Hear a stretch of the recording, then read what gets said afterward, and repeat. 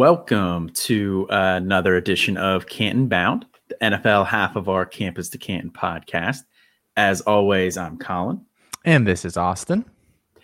And we are coming to you tonight of the night of the first game here, the first NFL kickoff game right here. Bucks Cowboys going on as we speak right now. Got it pulled up, watching it right now. Just excited to be back here. Excited to have NFL back. We had college last week. This week's NFL. Heck yeah. And for people that are watching this game, I have so much Godwin and so much AB. And so tonight, I have one league that you and I are drafting right now, actually, with some of the NBC Sports Edge guys and stuff, that I have both of them in. I have like 40-something points at halftime. So that's it. Coming up, Austin. Guaranteed. I think that league I have Tom Brady as my quarterback. So that's looking nice. But yeah, I have a lot of Godwin too. Don't have as much AB. It's hard for me to trust him sometimes. You know, he's great when he's on the field, but when's his next knucklehead move coming? I don't know. He was at a pretty low cost though. Yeah, he's a douche. But I mean, I watched him for 8 years or whatever here in Pittsburgh. So had all sorts of little sayings when he caught the ball that I can't say anymore. And I don't really like the guy, but I mean, I knew that as soon as he landed somewhere that he could be consistent, he'd be back. So tonight, looking sharp there. Yeah. All right. Well, let's hop into it here then. But before we do, this podcast is part of the Fantasy Points Media Group, along with a ton of other great pods, including the True North Fantasy Podcast, the Play to Win Podcast, the Dynasty Happy Hour, Injury Prone Podcast with Dr. Edwin Porras, Dynasty Vipers, The Smoke Show, and the Fantasy Points Podcast. You can follow all of them on Twitter at Fantasy Points Live, or check out the Friday drops that recap the week in the Fantasy Points Media Group. All right. We had some news drop today as well. Some big news, some unfortunate news. Gus Edwards is feared to have torn an ACL. I've seen pretty much reported. Pretty much confirmation that it is torn. ACL tears are pretty easy to test for, so they're pretty accurate. They know pretty quickly. So the Ravens lose a third running back before the season even starts. They lose Dobbins. They lose Justice Hill. Now Gus Edwards. How is this going to impact the Ravens offense as a whole moving forward on their RB4 and signing guys off the street? I will try not to steal your thunder too much because we have our predictions for the season and I saw that you have a large chunk of who this impacts going on there. So like I said, I will try not to dip too far into your waters there. I think this has to, though, just bump Lamar Jackson up. I think this will not only force him to run more, but I think it will also put the ball in his hands in passing situations more too. You probably can't ground and pound as much as maybe you would have wanted to when you had Dobbins and Edwards and Tyson Williams, who they apparently kind of like or whatever. So I think this probably does boost him. I don't know. I mean, the next question you have on here, because I just mentioned his name. Do we actually want Tyson Williams? What do you think about that? I think Le'Veon Bell takes that job, but I want to hear you answer that before we get into that. So I think that, we kind of want him at least to start right now. If you make me gun to my head choose between the two of them, probably go Le'Veon just based on the track record he has. But Le'Veon's on the practice squad right now. I imagine they'll sign him up to the active roster here. But, when they signed him, it was just to the practice squad. It was kind of like get him back in shape kind of a thing, kind of have a feeling out sort of a situation. But they don't really have much of a choice anymore. So I think that he's just kind of Le'Veon is the most talented back on that roster. But for the first couple of weeks, I think Tyson Williams is going to have some really nice value.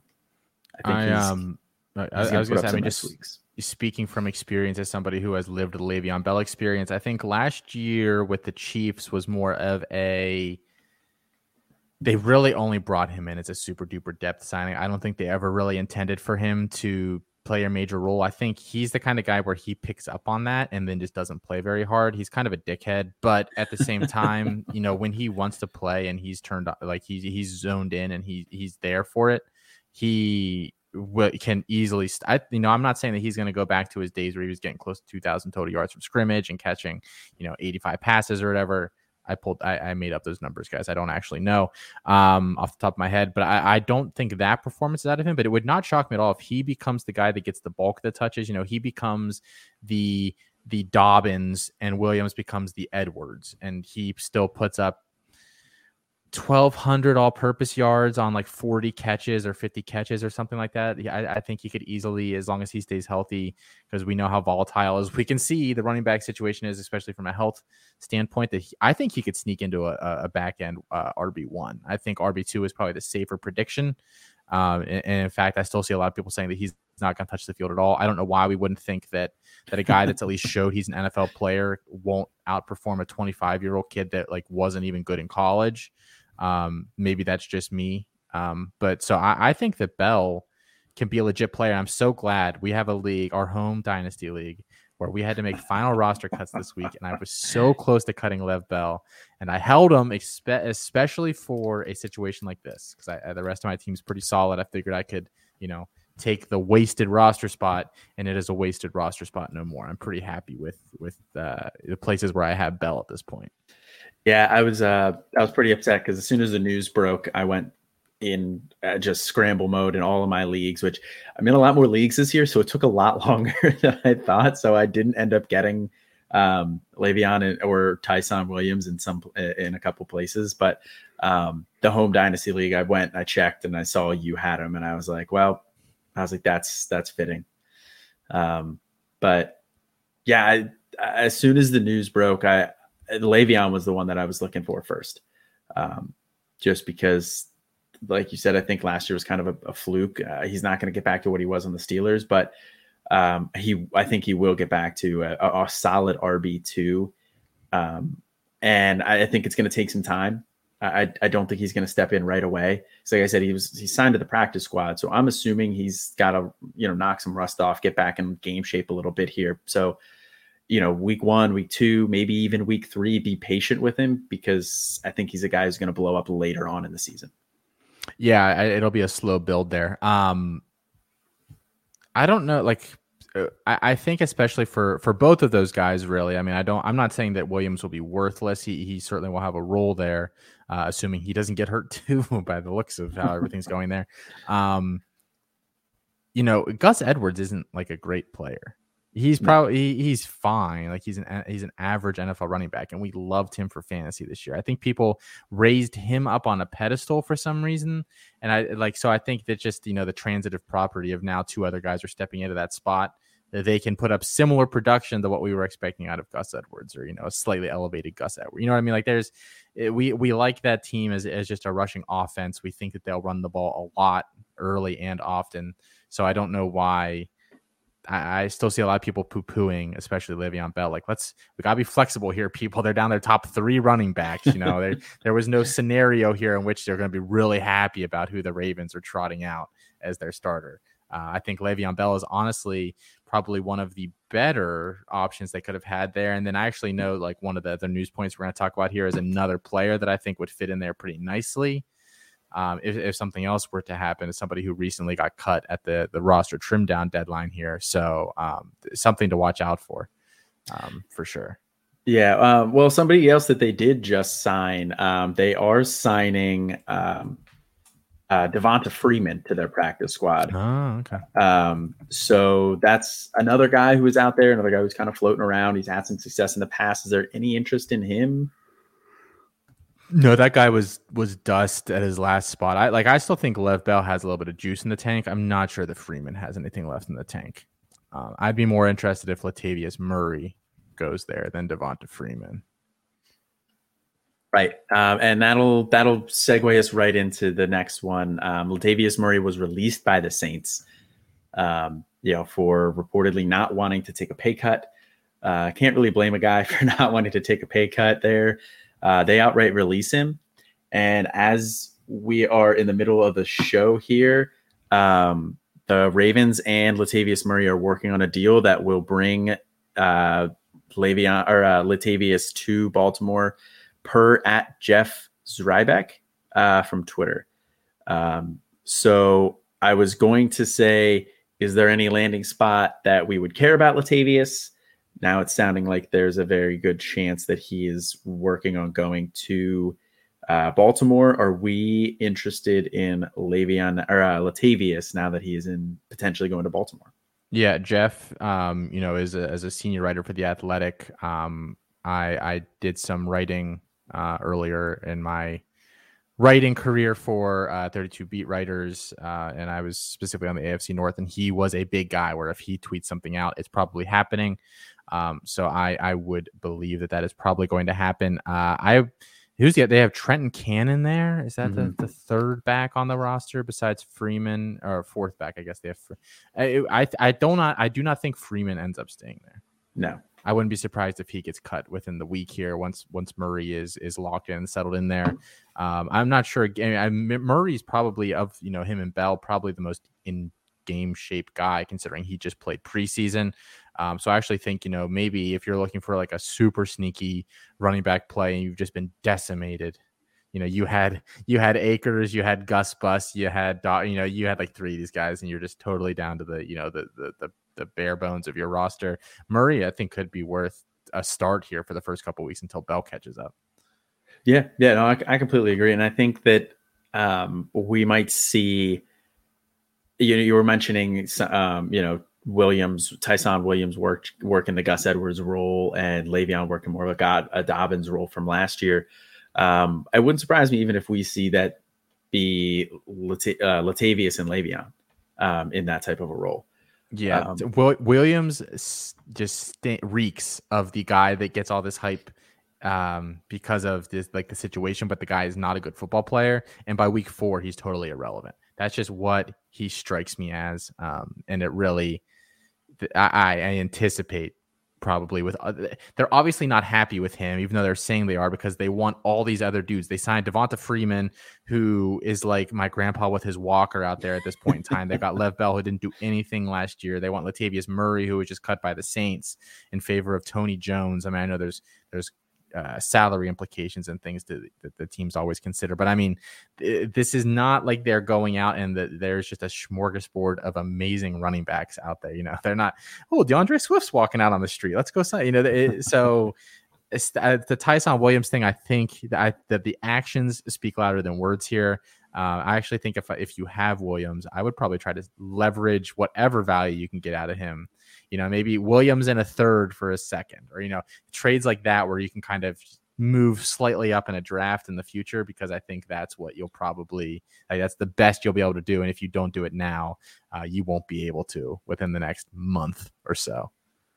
Right. Yeah, exactly. It's one of those situations where, you got him for free, take whatever profit you can get.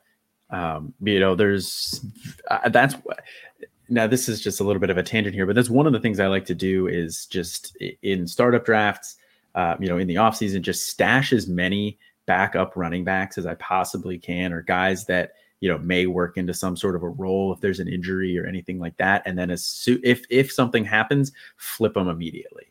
Because running back's a position where that can happen a lot more often. Now, I mean, we saw a guy like Travis Fulgham last year, where he blew up for a little bit and then his value just absolutely plummeted and he ended up getting cut. So it does happen at wide receiver, but that type of situation happens way more often at running back. So that's one of my favorite strategies, just dart throw at the end and try and grab as many backup running backs as possible. Because you have guys like Darrell Henderson, who earlier in the offseason was going pretty late.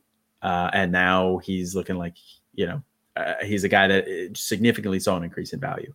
How come the two favorite guys that I did that with are both on IR?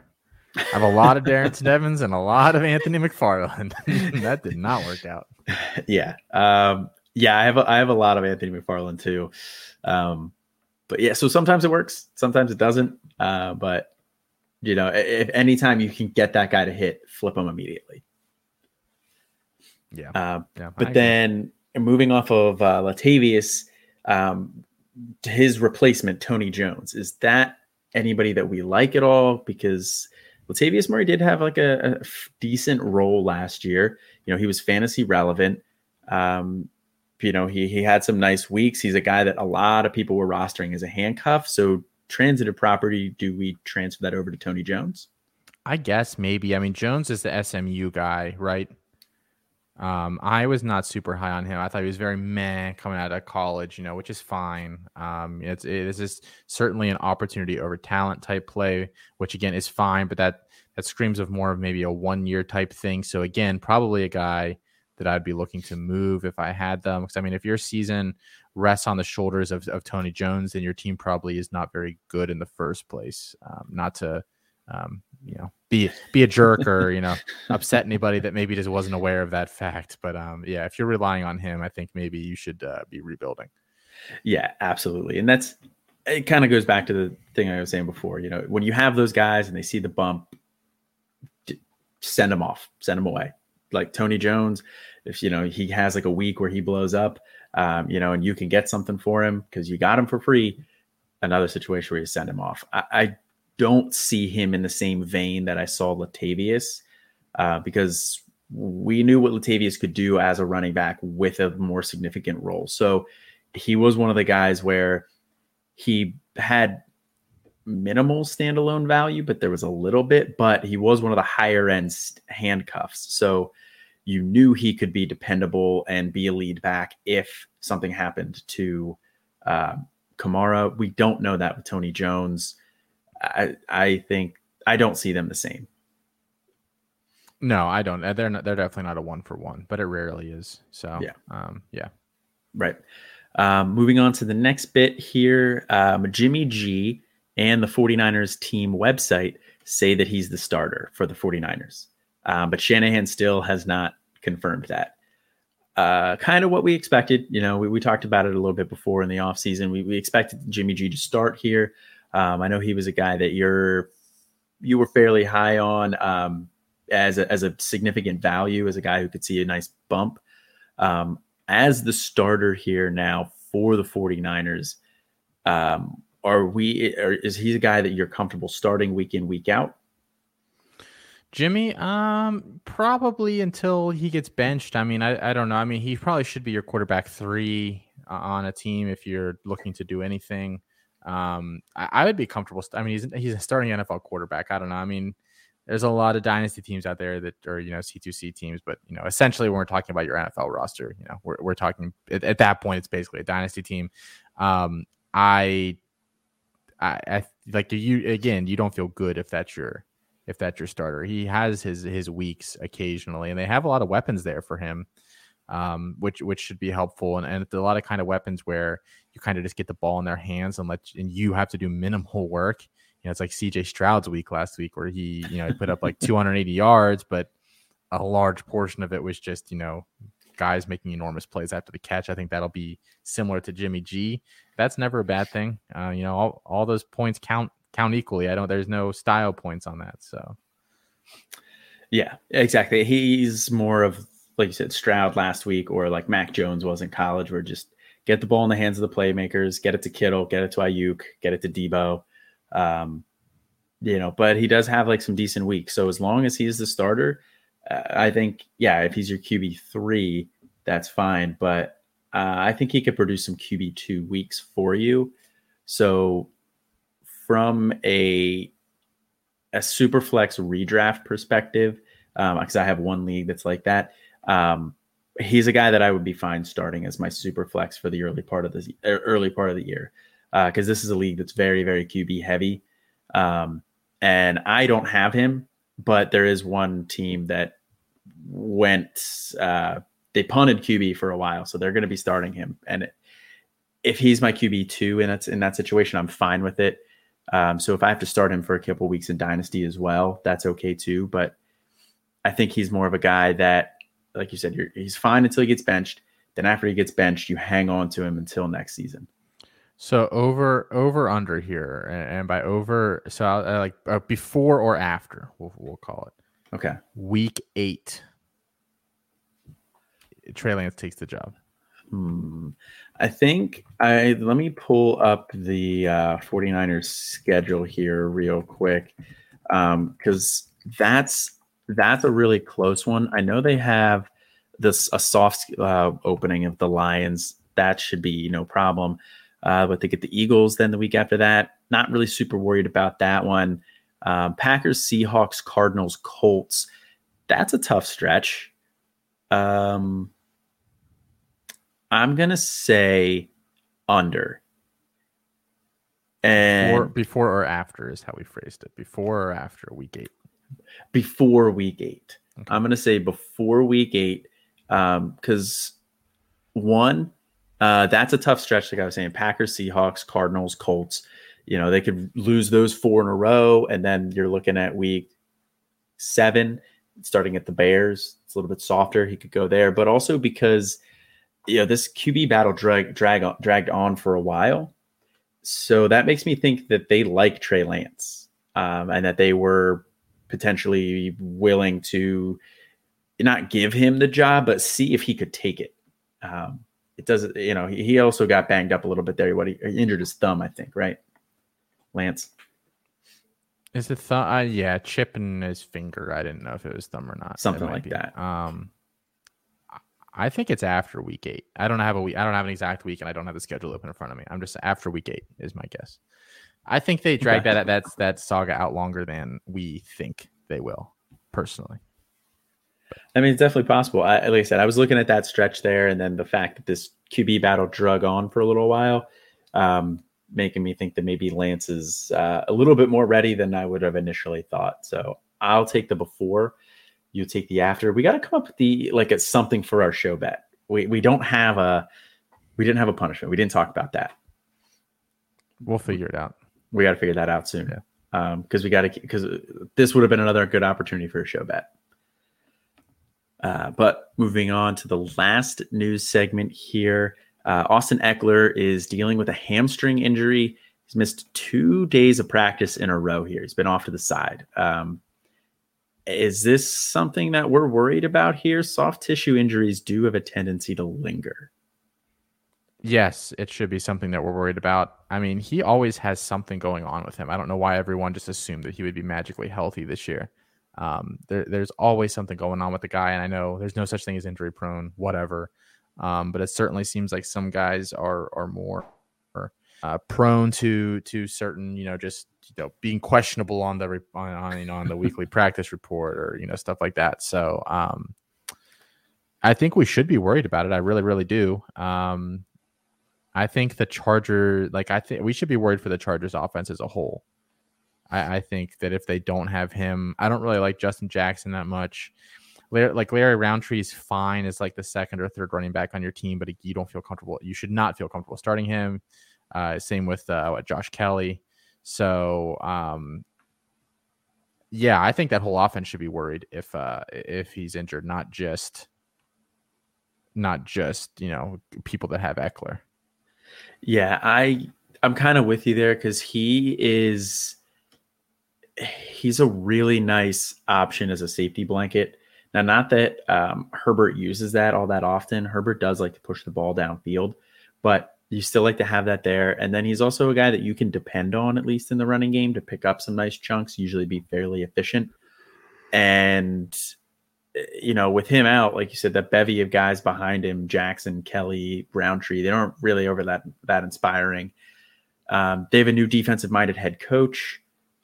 Those guys typically do like to run the ball a little bit more. And I'm blanking on who their offensive coordinator is now. But guy that was with the Saints, right? Yeah. I remember the name is not escaping me as well though. Right. So it's definitely concerning. It's definitely a long-term concern for him as well. If you're a contender, you're probably holding because you were kind of counting on him, so you kind of want to see what you can do there. But if I'm not a contender and I haven't dealt him yet, I'm dealing him right now. Ekeler, yeah. And he just is the importance of not buying win now running backs in the offseason. I think this isn't just another example of that. So is Zeke's performance here this evening, if that's going to be anything to go by. So you never do that in the offseason. Yeah. As far as Zeke's performance goes, I mean, the Bucs defense is really good. They were a really good run defense last year. They brought pretty much everybody back. So I'm not panicking too much on that one. But yes. You should freak the F out. Yes. No, I agree with you. You don't buy win now running backs in the offseason. You wait till midseason for that. But speaking of the season here, we're it's kicking off tonight, but we'll still come out with our predictions. Not too much has happened, and not that we can't still have some predictions here. It hasn't really influenced anything. So we have a couple of awards here that we are going to predict, and these are largely made up awards. I mean, they're, fantasy MVP, comeback player of the year, rookie of the year, breakout player of the year, and underperformer of the year. So they're not original, but they're not like, an actual award. So we got a couple of them here, and we each picked one for each of these. We'll start off with the fantasy MVP. Kick that one over to you, Austin, there. Who do you got this year as your fantasy MVP? Yeah, I think this question has to take into account, not only a guy's. I think we kind of looked at redraft for this just to kind of get a picture of how a guy is probably thought of to do, at least in this immediate season. I chose Calvin Ridley, the wide receiver for the Falcons. We used Fantasy Pros current ADP as of 9/9/21. That is what we used here for the ADP. So he's listed as 20th overall in wide receiver 5 in redraft leagues. I think that there is a real chance for him to be the wide receiver 1. I think there's a tier there where it's going to be probably him, Tyreek, and Devontae Adams. Hopkins kind of hovers around there too, but really is just going to see an unreal amount of volume there in that offense. I think they're going to pass the ball a ton. I think that team is not going to be very good. I think they're going to be playing from behind quite a bit.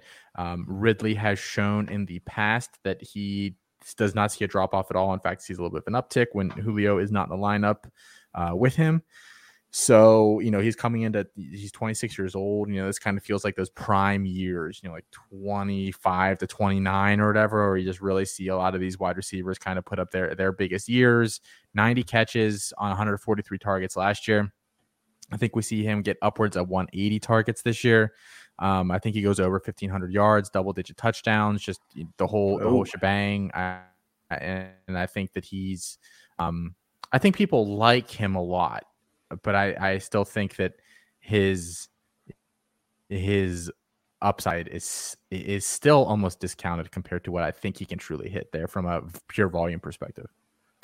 See, that's interesting to me because I think that Atlanta is going to take a bit of a step back in passing volume. I still think they're going to be one of the more pass-heavy teams, that they're going to be inside the top 10.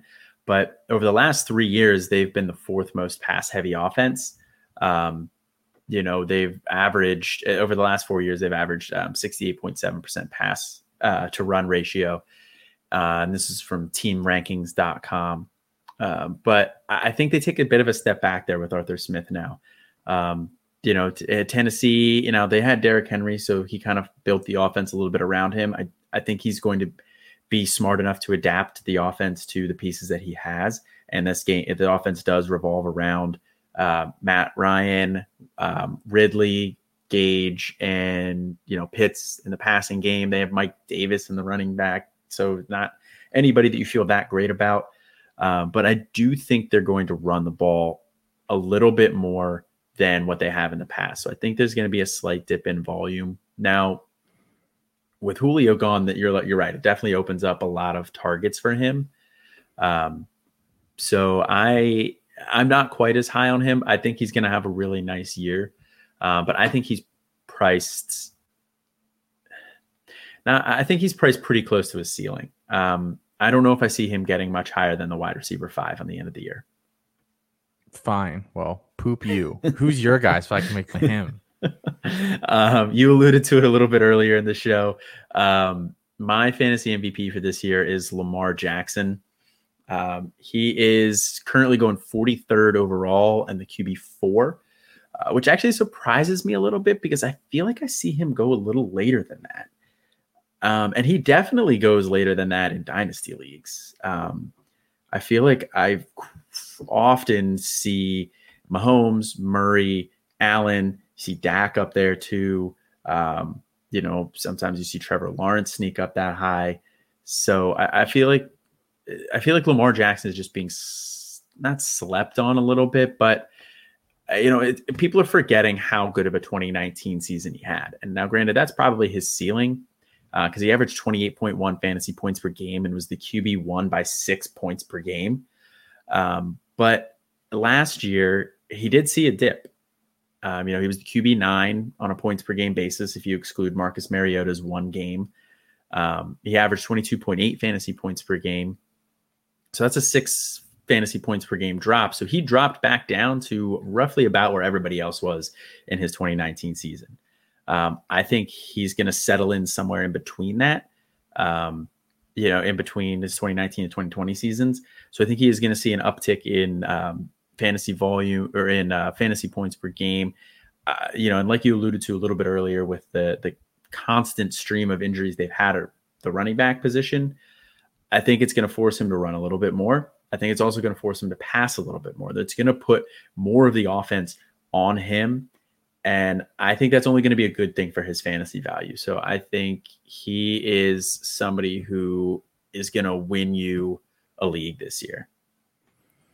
Yeah, I mean, that wouldn't surprise me. I think I took him over Josh Allen multiple times this season in startups. I still think that I like him just as much, if not more, than I like Josh Allen, which is probably considered a hot take because of the seasons that they both had last year.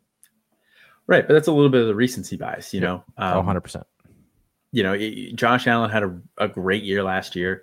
It's a great story. A lot of people were doubting him, and he silenced the doubters last year. Had a phenomenal year, so that's awesome. But I need to see it for more than 1 year before I'm ready to move him up that high. So yeah, I would take Lamar over him too. Lamar, like I said, Lamar's a guy that I think is still a little bit underrated going into this year. But yeah, I mean, I think that, I think he's going to have a really nice year this year. So we'll move into comeback player of the year here. So this is a player who disappointed last year, but we think is going to have a big year this year. And the caveat here is we're kind of leaving out injury for the most part. Because guys like CMC obviously disappointed you last year, but they're kind of obviously expected to have a big year this year. Kind of as along the same lines with Barkley, as along the same lines with Dak. So I was gearing this one a little bit more towards disappointing seasons rather than injuries. So Austin, who is your comeback player of the year for this year? Yeah, I think the obvious answer here is Antonio Brown. It was my answer, before this game kicked off here. We have 6 minutes left in the third quarter, and he has 4 for 118 and 1. He, like I said, when he is in an environment for a while and he can kind of get to know the quarterback and just settle down a little bit, I think he's still a great player. He's only 33. I think the way he plays, I mean, he's just cooking corners again tonight. I think we all kind of forgot. I mean, I don't want to say we, because I didn't, but people in general kind of forgot just how good he is, as a route runner, as a separator, as a receiver. He makes difficult catches look very routine. He did for a long time at Pittsburgh there. If you need a big catch, he's very reliable. I mean, all these different things that a quarterback likes and that, us as fantasy managers should really, really like as well. That offense should be able to support a number of big seasons there on the wide receiver front. I mean, it wouldn't shock me if Tom Brady throws for that extra game, 4,800 yards ish. That just wouldn't be that surprising. It wouldn't surprise me if he throws for 45 touchdowns. And that's a big pie when you think that I don't think the running backs will score as many touchdowns for them. I just really don't. I mean, they haven't done anything tonight really. Fournette and Jones. I think that will continue. Brown has a touchdown. Godwin has a touchdown. Gronk has 2 touchdowns. I mean, that's not even counting Mike Evans, who will probably be an afterthought there and probably should have been my afterthought of the year or whatever. Disappointment, but I did not choose him. So I just think AB. Would it really shock anybody if AB finishes as like a back end wide receiver 1 this year? It wouldn't shock me because I think that offense is just going to be so efficient. I think all his targets are going to be so efficient. Yeah, I think 30 yards a catch tonight. I was gonna say, I think if you had said that statement earlier in the day or yesterday, I think it would have surprised some people. And I think so. There's probably still some people that it would surprise, but seeing the way that they're using him tonight, seeing how good he looks, yeah, I would not surprise me that much if he finishes the back end as a back end wide receiver 1. And I don't think his success detracts from Godwin or Gronk, or kind of detracts from Evans, as we're seeing a little bit tonight here. But I think those other guys can still have nice years, and he can have a very nice year. Yeah. So my comeback player of the year here, Mike Williams, wide receiver, Los Angeles Chargers. He's kind of an afterthought right now. Wide receiver 47 is where he's being drafted at 119 overall. So that's like right at the 10th round. Last year, a half point PPR, 8.7 fantasy points per game, finishes a wide receiver 55. Struggled last year for sure. But I think his skill set really fits well with Justin Herbert's skill set. With Eckler potentially being hurt here, I think it's probably going to put a little bit more volume and a little bit more of the burden on the passing attack and Justin Herbert. I think Mike Williams can be a beneficiary of that as well. But I also just think even before that Mike Williams was going to have a better year this year than last year. Keenan Allen can't catch everything. He's going to catch a lot. He's going to have a nice year, but some of that volume is going to go to Mike Williams' way as well. And the offensive coordinator from the Saints, coming over from the Saints now, I remember an article in the offseason here that mentioned that he wanted to feature him as the X. He wanted to. He said his offense kind of funnels things to the X receiver there. So that's just all good things for Mike Williams, and he's a guy who's really cheap. But I think he could finish as a back end wide receiver 2, high end wide receiver 3. That's pretty bold. He's totally a guy where I'm just like, I'll believe it when I see it. You fool me once, fool me twice, fool me 3 times. I mean, so I'll believe. Won't get fooled again. But I wouldn't mind seeing him do well. I mean, with that injury in college and everything, I don't know if he ever quite hit the lofty standards we thought he would, which is unfortunate. Yeah, it is. But I mean, in 2019, he finishes the wide receiver 38. So,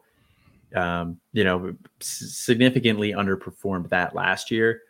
I think he can finish a little bit better than the wide receiver 38. Yeah, sure. Why not? Thinking right around maybe wide receiver 30. But anyway, we'll move on to the next one here. Rookie of the year. And your answer intrigues me. It's not the route I thought you were going to go with this, given that you're a Pittsburgh fan. So I thought you were going to go with Najee here, but who'd you pick?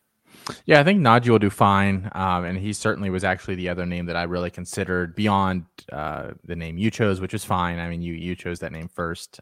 And in my defense this time, though, I waited to fill out the show sheet. Yeah. No, I have no qualms about you actually, for breakout player, you chose the guy that I would have chosen as well. But again, I'm happy with the guy I chose. Zach Wilson, quarterback for the Jets, is my rookie of the year because there's a couple of reasons. There are these 5 rookie quarterbacks. 3 of them will start day 1. I think that gives you an automatic advantage in terms of the rookie race. Obviously, last year, Herbert won it, and he did not start day 1, so it's not a necessity. But the pace that he was on when he came in, I'm not sure if another rookie will be able to hit that this year. So that would kind of already eliminate Fields and Lance from my list, as much as I think long term, they're certainly great options there. Wilson starts day one in an offense where, I don't think he has a truly elite guy there around to kind of help him out, but they have a lot of okay to good options. And Corey Davis should probably have an okay season. Elijah Moore, they have some guys there that probably should do pretty well this year. They've tried to build out the line. I think the line will be fine. And the other factor for me is that I don't think they'll have much of a running game. They don't have very much talent at running back. They're going to be trotting out, some combination of Ty Johnson, Tevin Coleman, Michael Carter, no names that really, I would say, probably scare defenses at all. And I think that just because of that, the coaching staff will want to run the ball, but I think they're probably just a year out from being able to do that. So I think there will be some volume there for him as well. And I think the Jets just straight up might be okay this year. If you look at all the teams that these rookie quarterbacks went to, obviously I think San Fran's probably the best, and you can never really discount Belichick there in New England, but that team, I don't think that team's very good. And then you look at, Chicago is okay. The Jaguars are just a stinker of a team. I think just in terms of the surrounding talent, he might have the best cast of these guys as freshmen or as rookies. So all of that plays into me saying that I think Zach Wilson can be the rookie of the year, at least for fantasy purposes, especially because, and again, we're using redraft ADP. So I get, you probably spent some sort of significant capital to get your hands on Wilson one way or the other. But in redraft, he's listed as the 182nd player overall, QB 25, which I think is probably fair. Most redraft leagues only play one quarterback, but still, the 25th quarterback overall, I think he can probably outperform that. I'm not even going to comment on his long-term outlook, but just for 1 year, I think he could certainly do it. Yeah. I think definitely him starting week one gives himself an advantage. I definitely think there's some negative perception of him and the Jets offense as a whole, just based on the last couple years. I think they're going to be markedly improved this year because they do have some solid weapons, like you mentioned, with Davis and Crowder and Elijah Moore and Denzel Mims. So I could definitely see him having a really nice year this year. And I definitely think he'll outperform QB 25 on the year, especially given all the other guys who are, splitting jobs and, we're worried about them losing it at some point in the year. And the rushing threat that he does bring, he brings a little bit with his legs to the table as well. But my pick here for rookie of the year is Justin Fields. Now he is going a little bit earlier than Zach Wilson. He's going QB 17. He's going at 138 overall. He's not going to start right away. He's not going to start week one. He's not going to start week two. They get the Bengals in week two. Then they get the Browns, Lions, Raiders. They have a little bit of a softer schedule earlier, but then they get a tough stretch in the middle. Packers, Bucks, Niners, Steelers, Ravens. So I think at some point in that stretch, they may turn it over to Fields because Fields looked really good this preseason. He had some really nice performances, and he brought a lot with his legs too. He had a rushing touchdown or two. I think he had 2 games where he had like about 40, 50 yards rushing. So he brings that threat with his legs. And, while he's not going to start at the beginning of the year, I think he's going to be a guy that at the end of the year, I think he's going to finish as a QB1 on a points per game basis by the end of the year. I think he's going to have a really, really nice year. He's going to win some people their leagues down the stretch in the playoffs, I think. So that's what makes me put him as the rookie of the year. Zach Wilson will have better counting stats, but I think Fields is going to really come through when it matters for fantasy owners.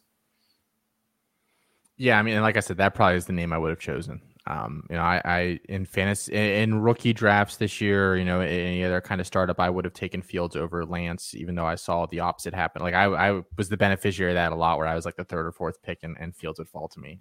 I just think he's one of those guys that you look back at 3 years from now and you're like, well, what were people thinking? And I think that he is that guy from this class for me, for sure.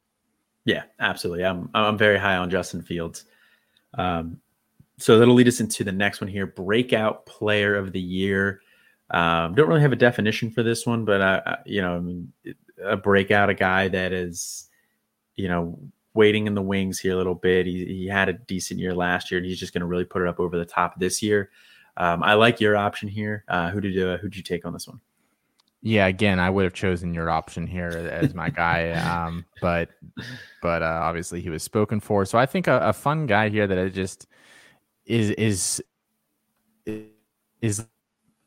the one of the higher type sleepers I've seen in a while, and it's Clyde Edwards-Helaire with the Chiefs. We talked a bit about him earlier this offseason as a guy that, was an obvious fade at ADP last year, both in, rookie drafts and startups and things like that. But I think people just got so disappointed on him that now he almost is a value, although he's still going over, again, the guy that you chose for some reason that I will never understand. 21 years old last year in that Kansas City offense, he still put up over 1,000 yards, I believe, combined from scrimmage, about 1,100 yards, a handful of touchdowns he had 54 targets. I don't think you need to extrapolate those numbers to go up that much. He just needs to play the full 16 and just kind of keep doing what he's doing. I think there's certainly, 1,400 to 1,500 all-purpose yards, 60 catches, 8 touchdowns is a perfectly reasonable stat line prediction for him, just kind of based off last year and what we think that offense can do. They still didn't find a third receiving option there. We talked about they don't target the running back that much in that offense as much as you would think maybe a Mahomes offense will, but I still think he's going to earn targets just based on the fact that they don't have anybody else beyond Tyreek and Kelsey. And so I think that he is undervalued. He's listed, again, redraft ADP, 22nd overall player, RB14. I mean, RB14 kind of feels right, but I think that, it would not shock me if, here's my spoiler alert. I have Jonathan Taylor as my underperformer of the year. It wouldn't shock me just based on the value of the touches that the two get between pass catching and rushing that CH outscores Jonathan Taylor, who is like predicted to be the RB8 on the season. Yeah, I think that last part, that's an interesting take there. I mean, I think that's something that people would classify as bold. Jonathan Taylor, I'm just Mr. Bold Take. Oh yeah. After your lukewarm take of the week this week, what was your lukewarm take of the week? So it is so hard to get that. It's like Goldilocks. It can't be too hot. It can't be too cold. It has to be just right. Now, I might have gone slightly too cold this week, but I said that Matt Corral has another huge week this week for Ole Miss. But I think it's slightly hot because he's known for a brain fart now and then. So that was my okay. These aren't supposed to be brave people. Right. They're not supposed to be brave. Right. Fair enough. I listened to that earlier today, and then I totally forgot what it was. But I think that's a little bit of a bold take there. But I'm with you. I think that he is a guy who the value and the perception has swung the other direction just because of how high the value and the perception was last year and where people were taking him, and he disappointed. He was one of the biggest disappointments last year out of guys that played pretty much every game, and he is just going as a value at this point. Like you said, they don't have a lot of other options in that offense beyond Kelsey and Hill, and they'll have to go somewhere, and I think they'll go to him. So I like that. But we'll go to my guy here, who is also your guy, but I beat you to him. And that is DeAndre Swift. He's currently going RB19 at 37 overall. And that just feels so low. Even in redraft, man, that just feels so low. Last year, he finishes the RB20 on a points per game basis, 12.8 fantasy points per year. So we think he's only going to improve by a little bit with that. I mean, he should have that backfield largely to himself. I mean, they brought in Jamal Williams. They have Jamar Jefferson there. So they have a couple other guys, but I think he's going to handle the bulk of the work there. He was battling with a groin injury here in the offseason, but they've already come out and said he's not going to be on a rep count, that he looks fine. He's going to be good to go. And, in that offense, Jared Goff's going to check the ball down a lot, I think. I think he's going to be a huge beneficiary of that because the passing game is where he really excels. He's a good runner. The passing game is where he really excels. So you can use him as a true weapon out of the backfield. And if Anthony Lynn, I think, is their offensive coordinator there. So, he has experience using an Austin Eckler type guy. And, if Swift gets used in that manner, he's going to vastly outperform where he was being taken now at the RB19. I think he has a top 10 season in him here. I don't think that's a hot take.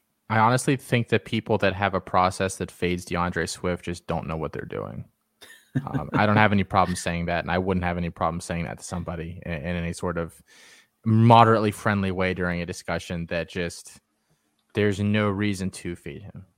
There's basically none. Who their offense coordinator is Anthony Lynn, right? Yeah. He's had backs perform at he had Shady in Buffalo, and they're basically the same exact back. That was my comp for Swift coming out of college.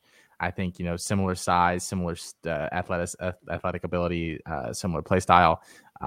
He knows when he has a guy. I think the Jamal Williams stealing touches thing is generally overblown. Swift and Godwin were the two biggest values in dynasty startups or C2C startups this offseason. And what do you know? I have a lot of DeAndre Swift and I have a lot of Chris Godwin. Godwin looking good so far. We'll see what Swift does here week 1. But it's people like to overthink themselves so much. You just take the talented guy and worry about the rest, especially with a team that has a good offensive line. And he's not Leonard Fournette. He can catch passes if they're behind. Them being behind game script means nothing to a player like DeAndre Swift. So, yes. Yeah. I like that a lot. Yeah, I think even negative game script may even help him because, like I said, Jared Goff is a guy who's going to check the ball down a lot. And they don't really have a lot of other receiving options. So, PPR leagues, and I think he's going to have a fantastic year this year. Like I said, I don't think it's a bold take to say he finishes inside the top 10 RBs. No, not at all. I don't know why we view him so much differently than Jonathan Taylor. Yeah. I think volume wise, they'll be very similar. I think that moves us right into the next segment here pretty well, who you already teased as your underperformer of the year. Yeah, I think Taylor underperforms. And listen, I actually, I love Jonathan Taylor, the football player. I think he was a great prospect last year. I had him and Swift basically tied as my top back coming out. He had a really good year. I think I don't subscribe to that he's a bad pass catcher. I don't subscribe to any of those. I think he's a fine pass catcher. I think he's a very good runner. I think he's generally efficient.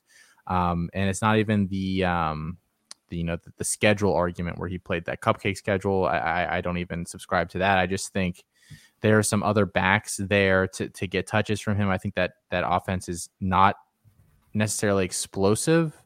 And I think, receiving volume is the most valuable. Those touches are more valuable than rushes. I forget exactly what the multiplier is, but I just think Swift is going to get so many more targets than him. I think Taylor is really good in the designed pass game, but I think, they don't use him a lot, split him out, at this, motion him out, put him in the slot, beat him on a linebacker, have him beat him. He just really won't do a lot of that. Swift will, and I think those touches will add up and will obviously not add up. And I think Taylor still is a top 15 running back this year or whatever. I just think he disappoints based on what people think he's going to do. And then we'll buy the dip in the offseason. Woohoo. Yeah, always buy the dip on players like that. That would be music to my ears because I don't have a lot of Jonathan Taylor. I had DeAndre Swift as my RB1 last year and Taylor as the 2. And just based on everybody else's perception, Jonathan Taylor was going earlier. So I conversely have a lot of Swift. So that's another reason I definitely hoping he's a breakout player. But I do think it'll happen. But I agree with you. I think Jonathan Taylor will likely underperform his value currently, going at 9 overall. I still think he'll have a very nice year, though. I still think he'll finish, low end RB1, high end RB2. I think that'll be a good situation for him because they do have other backs there. But, I don't know if they'll use Nyheim Hines. I don't know how much they'll use Nyheim Hines. I'll be very interested to see that because they don't have a lot of other receiving options. So they may use them both at the same time.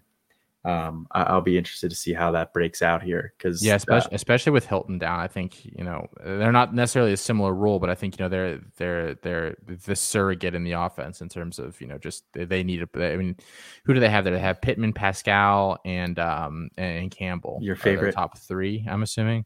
Yeah. Nobody's scared of any of those players. I hate to break it to you. So Hines might add something a little different that those other guys don't. Yeah. So my underperformer here is a guy that I like. I think he's going to have a nice year, but I think he's just going too high right now. And that's Stefon Diggs. He's going 14 overall, the wide receiver 3.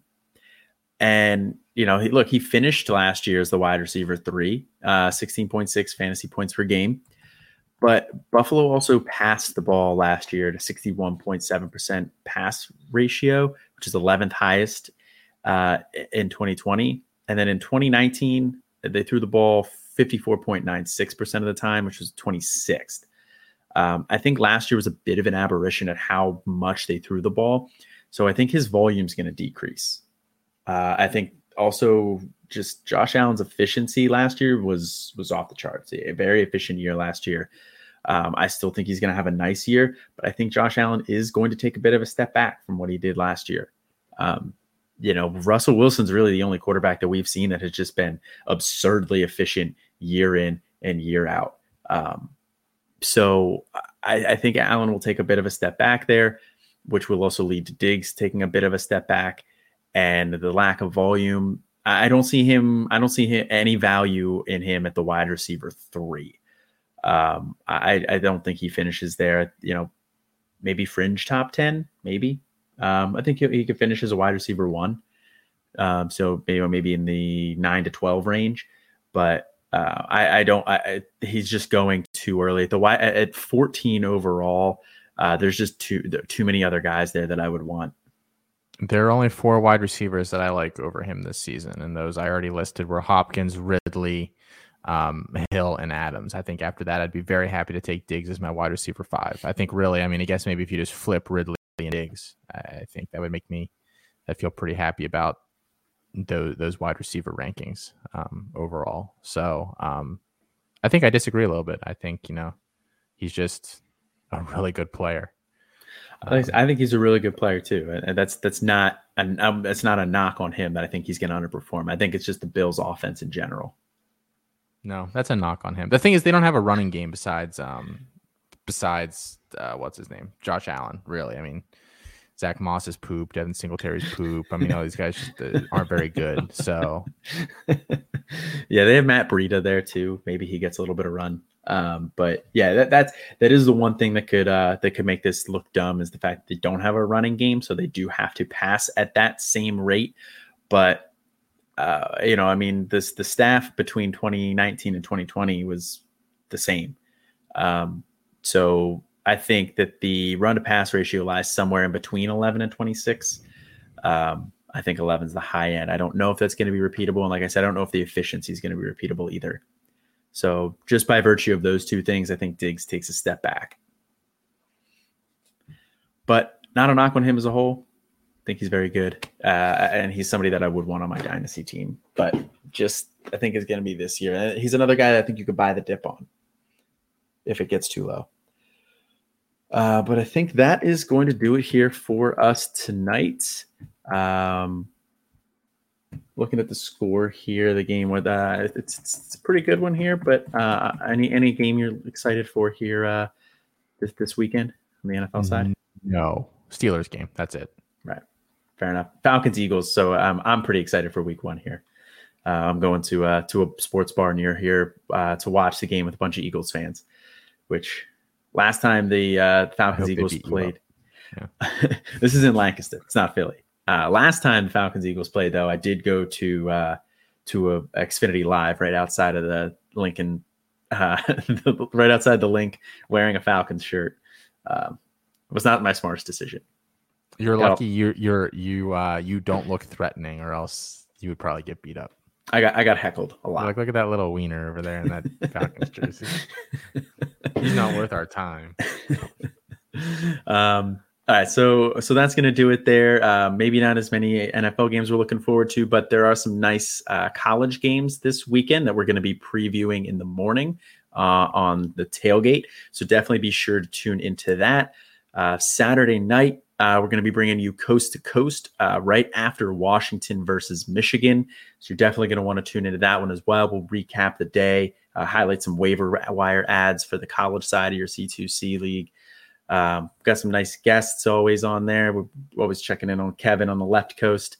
So be sure to tune into that. Also check out the C2C family of pods. We get the Devi debate. Why wait till Sunday? Fantasy roundtable is going to be really kicking off here with the NFL season kicking off. And then we also have the new 3 and Out pod with Alfred, Chris, and Will, where they're going to be talking some betting props, some picks for the week. Also, be sure to look out for the early week show, Campus Life. But until then, I'm Colin. And this is Austin. And have a good one.